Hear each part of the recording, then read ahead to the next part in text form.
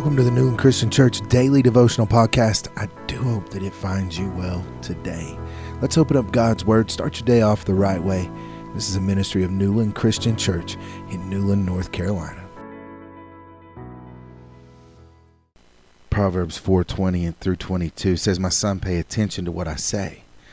Turn your ear to my words. Do not let them out of your sight. Keep them within your heart, for they are life to those who find them and health to one's whole body."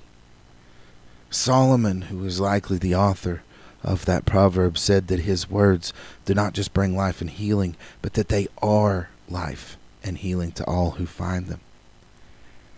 Look, Jesus is the Word of God. John 1:1 tells us this. When we who have accepted Christ meditate on, memorize, study, and repeat the Scripture, we are infused with that life. Instead of letting us believe the lies that Satan has spotted in us and shared with us, we have the opportunity here. You're not good enough. God couldn't forgive what you've done. We can overcome that with the words. God actually uses the power inherent in His Word to retrain our brains. We begin to reject the darkness of the devil's falsehoods as we replace them with the light of God's truth. You and I are beloved children of God.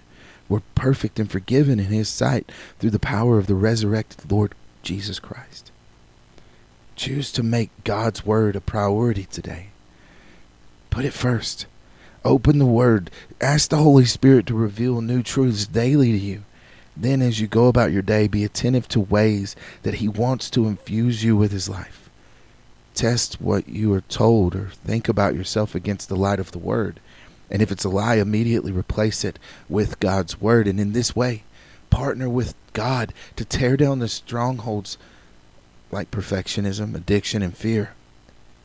And God will begin to heal our thoughts and our hearts. It's an amazing gift that He offers. Elizabeth Elliot said we can't really tell how crooked our thinking is until we line it up with the straight edge of Scripture. I mean, it's likely that 75 to 90% of Christians don't have a world view. In other words, a view of the world based on the Scripture of God's Word and having a relationship with Him. They don't have that today. D.L. Moody said the Bible was not given for our information, but for our transformation.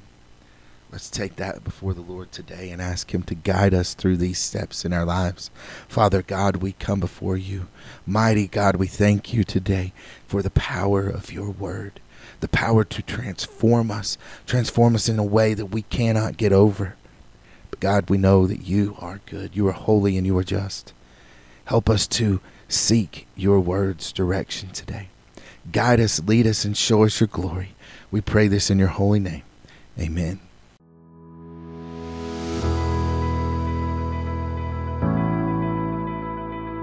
The Newland Christian Church Daily Devotional is a ministry of Newland Christian Church in Newland, North Carolina. And if you want more information about the church, go to newlandchristianchurch.com, or you can follow us on Facebook by going to facebook.com/Newland Christian Church. Thanks again for joining us. Hope you have a blessed day in the Lord.